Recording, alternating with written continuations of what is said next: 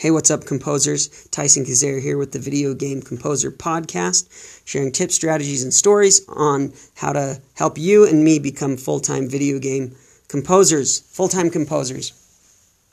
Today, I'm recording this episode from my office on campus. I had a guitar student that didn't show up, so I figured this would be a great time to record a quick episode.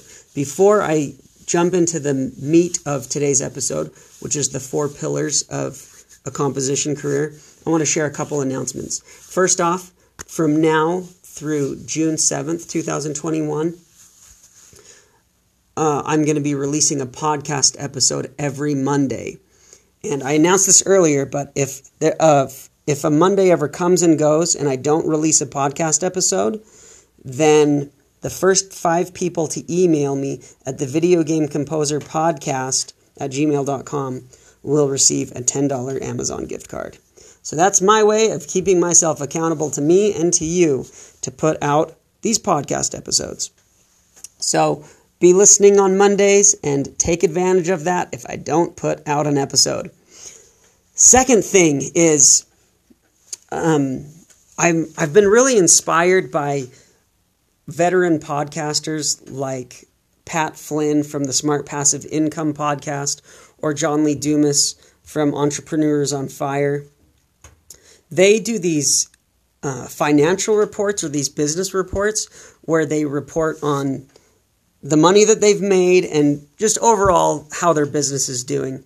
I thought that was a really cool idea, and as I'm trying to become more effective and more organized and stay more accountable to the things that I know I should be doing, I decided that I'm going to do a similar thing.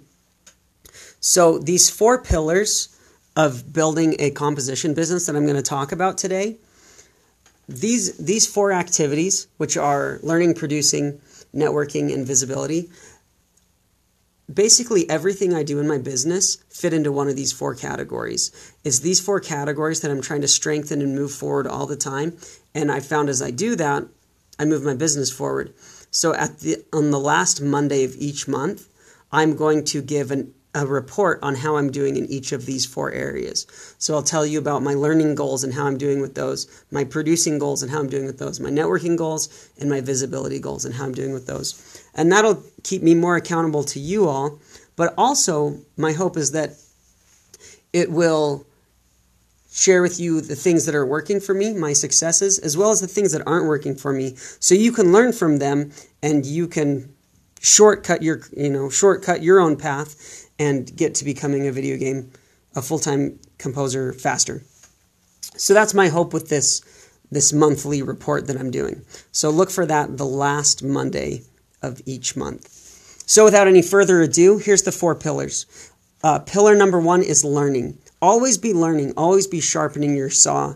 It's extremely important. As composers, there's a lot of areas that we can be improving in. So I'll just give a few ideas of areas that you should be learning. And I wouldn't tackle all of these at once. I would pick an area to focus on it for a month or 2 or 6, and then focus on a new area. So you could work on composition skills or orchestration techniques. You could also work on your production. So maybe you have a composition degree, or your composition you feel are pretty strong, but your actual ability to make that stuff sound convincing through MIDI is not as strong. So you should work on being able to produce that music more strongly. You could also work on mixing and mastering, audio engineering stuff. That stuff is extremely important. Really beautifully written, sophisticated music that's not mixed well will not sell as well as music that is very simple and basic and maybe generic, but has a really clear mix that really punches through. That stuff is always going to sell better than stuff that just doesn't have as good of a mix. Okay, I said always. There's going to be exceptions, but clear mixes are going to sell better than poor mixes. So mixing is a great area to improve. And then another great area to always be learning in is sales. I'm always listening to some sort of business. Oh, not sales, is business. Always be learning about business stuff, which would include sales, marketing, contract negotiation, all that kind of stuff. I'm basically always listening to books on business, marketing, personal development. I always have an audiobook that I can listen to while I'm on the shower or driving somewhere.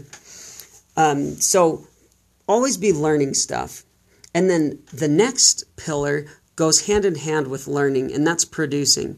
So I have a goal to produce things every week, whether it's a track for current projects I'm working on, or if it's tracks that have to do with stuff that I'm learning. This is something I highly, highly recommend. So if you're taking an online class in music production or composition or something, I would spend the time that you need to in those classes each week. Don't be paying monthly for a membership and then not be going into the modules and doing the things. So spend time each week in your course, but then also spend time each week applying what you're learning and making tracks and then sending those tracks out into the world.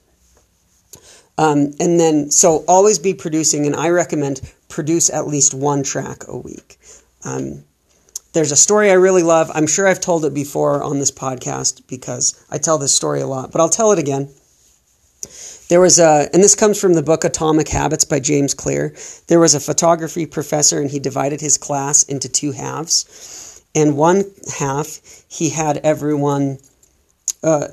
everyone to take one picture and spend the whole semester perfecting it. And he said their grade would be based solely on the quality of their picture. So he was basically doing a quality versus quantity experiment, because the other half of the class, he said, your grade will be determined by how many pictures you take. So if you take 100 pictures this semester, you get 100% in the class. If you take 83 pictures this semester, you get an 83% in the class.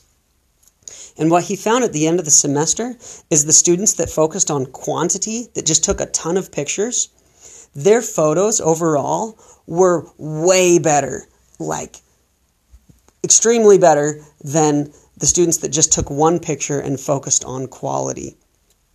So there's something about just doing something a bunch, getting a lot of experience doing something, that's just naturally going to make you a lot better at it than if you just try to really perfect something. So how does that apply to music? Well, instead of spending 6 months trying to make one track really great, why not spend 6 months coming out with a track a week and get experience producing dozens of songs? I believe that that's going to make you a better, stronger composer.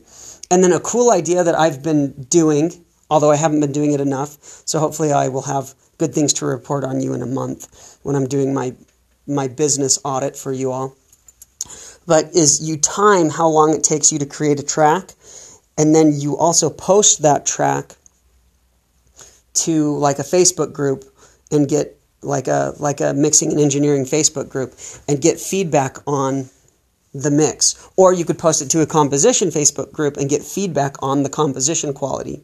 And so maybe week 1, it took you 11 hours to make this track, and you get a lot of feedback saying, the mix is muddy, the panning isn't good, the balance isn't good.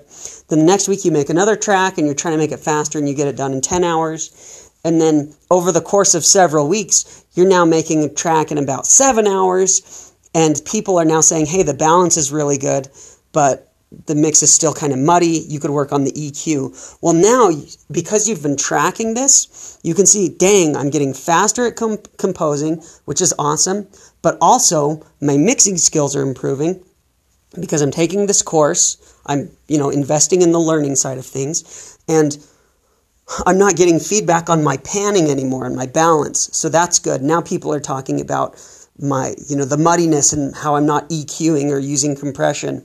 And so then that becomes your new learning focus. So because you are producing stuff all the time, you're getting faster, you're getting better, and you're getting feedback on the areas that you need to learn more in. You're hearing from people saying, well, yeah, the music is good, but the mix is not good, or the EQ is not good. Or people are being like, the mix sounds really good, but your music, the actual quality of composition could be improved. And so you're getting feedback from people, and that's helping, that's just showing you what direction you need to be focusing on. So in my mind, I link up learning and producing. So those two pillars kind of go hand in hand.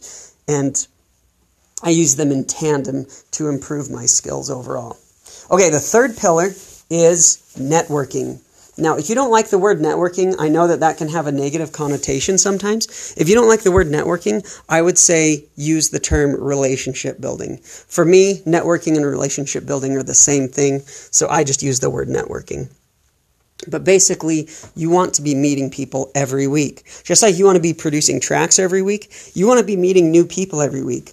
You want to be reaching out to old friends that you have every week. You want to be engaging in conversations in the industry every week. So that means get on social media, get on YouTube, get on Instagram, get on Facebook, join Facebook groups, leave comments, ask questions, be engaged, reach out to people, reach out to other composers, reach out to people that are doing what you want to be doing. Reach out to game developers.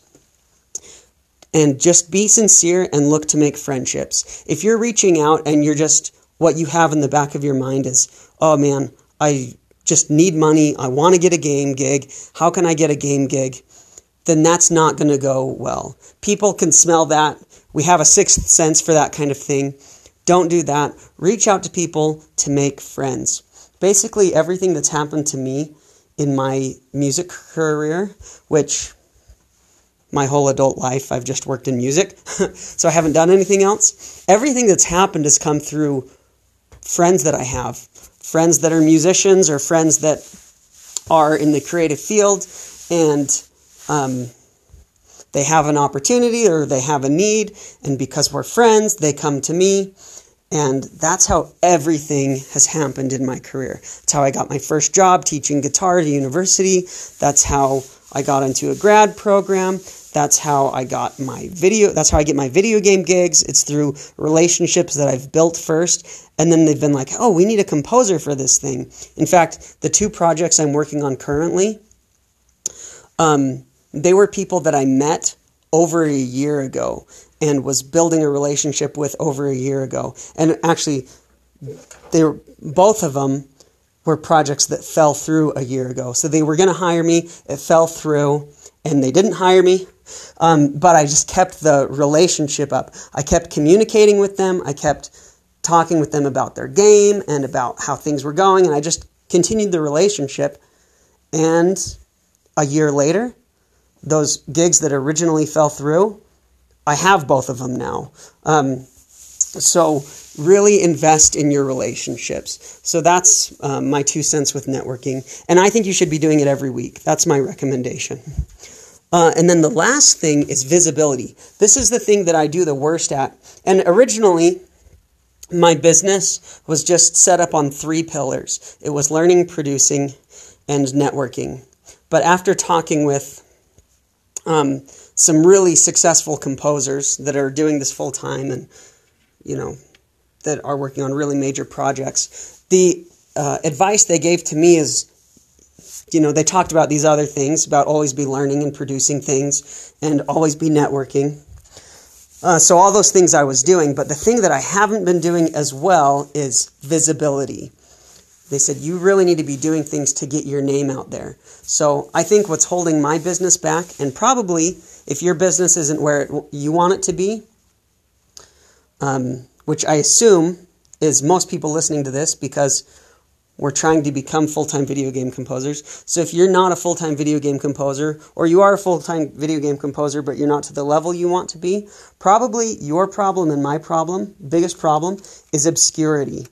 If everyone on planet Earth knew who I was, I'm sure I would have a lot more gigs because they know who I was, they're familiar with my music, they know the kind of sound I produce, they know my quality, they know, that they can get along with me or whatever. So if everyone on Earth knew me and trusted me, then I would have a ton more work. Like, I'd probably have a dream career just by a lot more people knowing about me. So doing things to increase your visibility will help people to know about you and help you not to be so obscure, and it'll help people to know, oh, this person has what I need. So as a composer, you have an awesome skill. Music is extremely important.